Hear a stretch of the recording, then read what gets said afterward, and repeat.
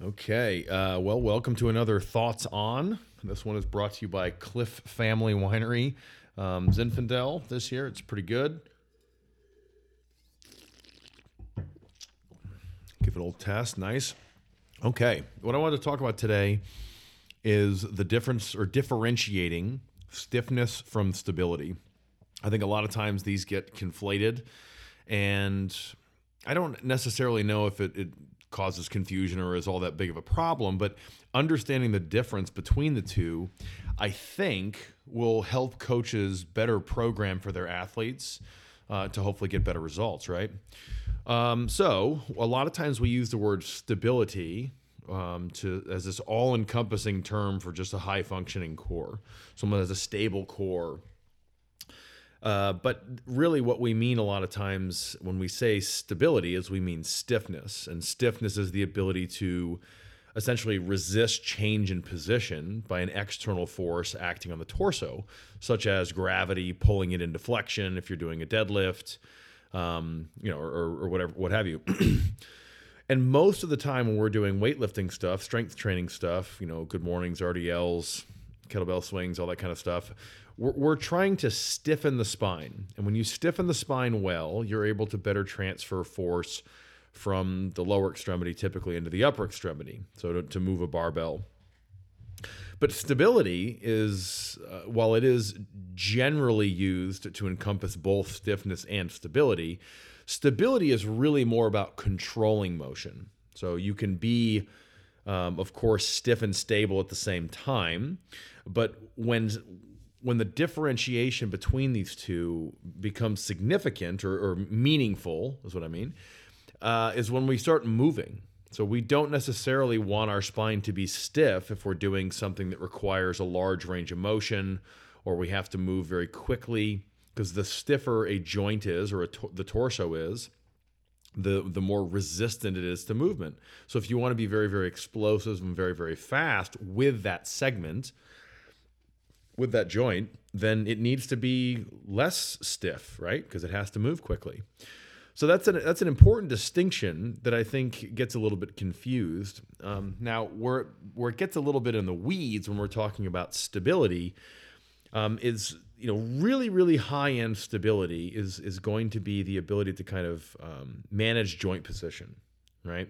And managing joint position is all about keeping the joint in the right position. To start big, and we'll get a little bit smaller here. When you're talking about the proper position for a joint or the proper movement, we need to get into what goes into joint position management. So when you're thinking about joint position management, like what are the factors that are involved to keep a joint in the right place, whether you're moving or you're static? And you can really break it down broadly into two subjects or two categories. You can have passive tissues like ligaments and cartilage, meniscus, the labrum, that kind of a thing. And then also you can have active tissues, and those are going to be mainly your muscles. And of course, the nervous system is involved on both sides, both in the perception and the action. But really, the active and passive structures come together to manage joint positioning. And every joint is going to have different levels of contribution from each of those. For example, the femoral acetabular and the glenohumeral joint are both ball and socket joints, but obviously the depth of the socket is much, much larger and more encompassing in the femoral acetabular joint than it is in the glenohumeral joint.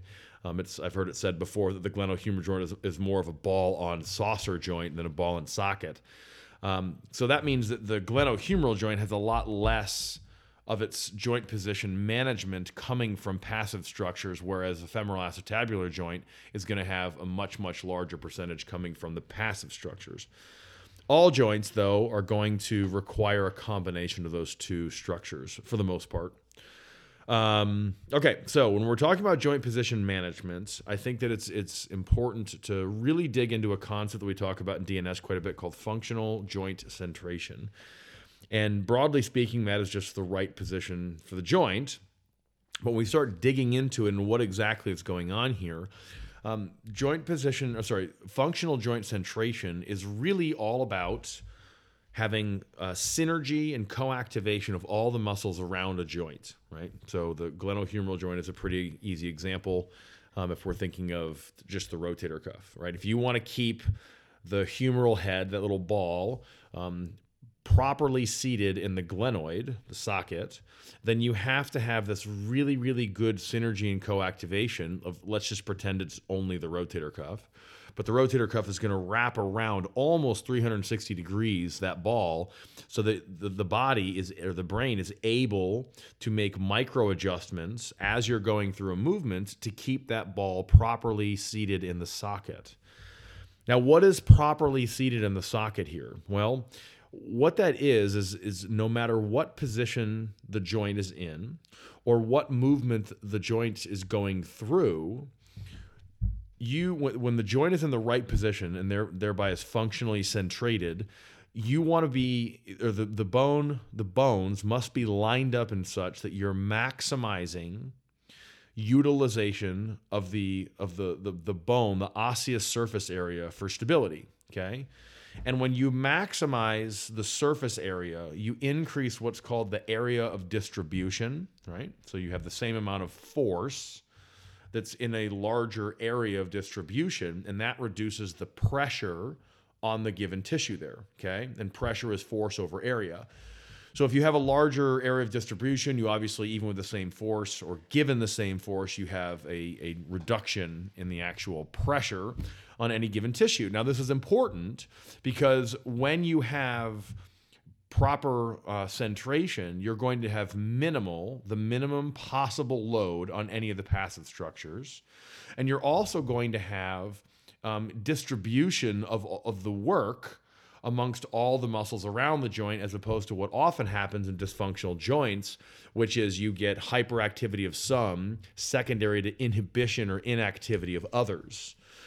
And so if you have a centrated joint, you have that distribution of all the muscles around the joint, and you have the significant added benefit of minimizing any of the load, if you will, or pressure on any of the passive tissues. And the less pressure that is applied to the tissue, the less pathology will form, or the less pathological adaptation, such as the bone thickening, like osteophytes or stenosis or what have you. And then that's going to make the person's body last longer, right? We're also maximizing utilization of the available osseous surface area, so force distribution is going to be a lot better, right? If you've got a greater area of distribution, you can tolerate greater amounts of force to go through that joint, okay? So that's really the definition for stability, okay? And that's a high bar to meet, right? That requires an absolute crap ton of sensory motor integration. This is, of course, something for a different podcast, but I wanted to go into detail there because if you have a joint that's not moving, it's possible that you can be using overloading the passive structures. We see this quite often. Or if you have someone going through a movement, you're going to have, potentially sort of bouncing around on there, which is going to be usually attributed to linear movement, right? So if I'm bringing my glenohumeral joint through abduction, raising my arm up away from my side, a lot of times you'll have patients that'll say, oh yeah, I can feel it sort of like clicking and thudding around in there. Well, that's unwanted movement. And a joint that is stable is able to prevent unwanted movement, right? That's another. So, right, a stable joint, it's in the right place. Stable movement, you're also able to go a little bit deeper. You're able to prevent unwanted movement. And then probably the highest definition, the most in-depth definition is going to be stable joints are able to maintain functional centration, which goes into that co-activation of the muscles and all that kind of stuff. So when we're thinking about core training or trunk stability training, whatever you want to call it, I want you to realize that just because you can stiffen your spine and you train stiffness doesn't mean you actually have a stable spine. When I was thinking about this, you actually probably get an inverse relationship between the extent to which you can stiffen your spine and how stable it is in complex movements that might involve large ranges of motion, or you have to move very, very quickly. Okay, so let's just think of two examples. You've got one where you have the power lifter. You got this power lifter who's able to deadlift, say, 800 pounds. Well, to deadlift 800 pounds, you have to stiffen your spine tremendously to resist that massive bending force pulling you into flexion. And those athletes that can do such a thing, can stiffen their spine that much, they don't tend to be the ones that have these humongous ranges of motion, and their movements are very, very sort of eloquent and smooth and controlled, right? They're going to be the ones that are much more on the stiff end of the scale. So if you train stiffness, you might actually lose some of your stability at the extreme other end of the spectrum, which is speed of movement and also range of motion. So they're not going to have as much control in those things.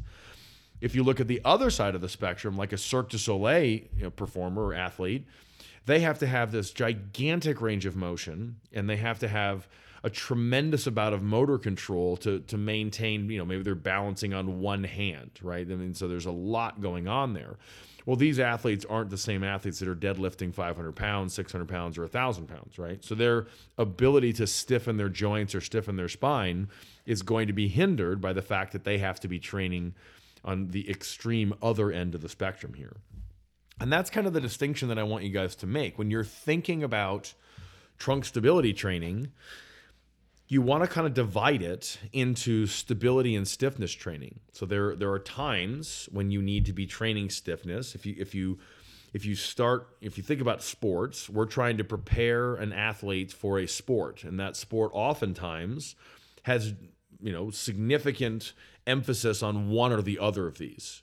So an example. Like I said, if it's a power lifter, they need to be able to stiffen their spine tremendously to be able to deadlift or to back squat or to bench press for that matter. So that's an example of a sport where almost all of the emphasis is on stiffness. But in other sports, there might be areas where they need to be able to stiffen their spine a lot, and then also they need to be able to move their spine a lot.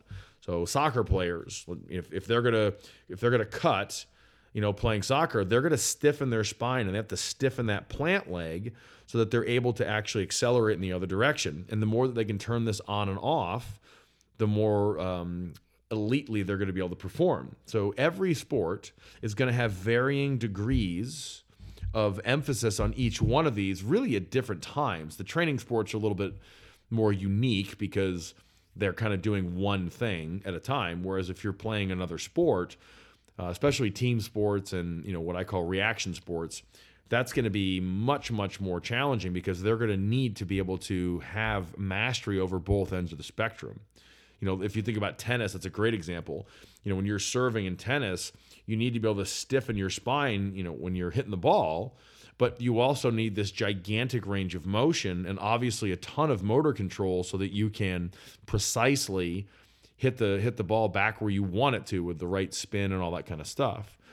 So when you're thinking about programming for an athlete, I want you to divide between stiffness and stability, or at least think about those things.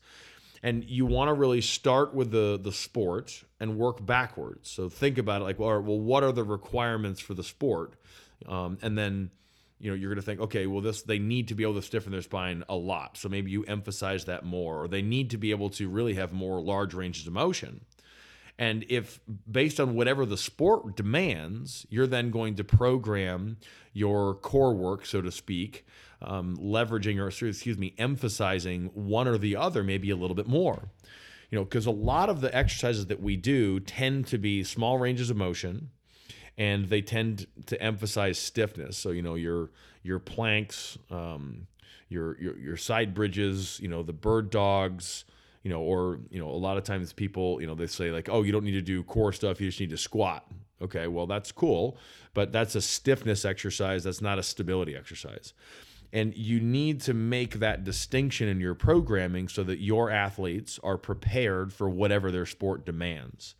So when you're programming, just try to sit down and think about that instead of just writing up a bunch of core exercises that on there that most likely are either very, very small ranges of motion, or they're likely going to be stiffness exercises and not stability exercises. So think about that next time you're programming, and hopefully that'll kind of help clarify or clear up, what you're doing with that athlete and the purpose behind what you're programming, so that you're able to get that athlete to where they need to be sooner than later. So hopefully you guys will benefit from that. Please comment below or message me or whatever. Love to chat about this stuff. Love to hear what you guys think. And I'm going to get back to my glass of wine. So have a good one.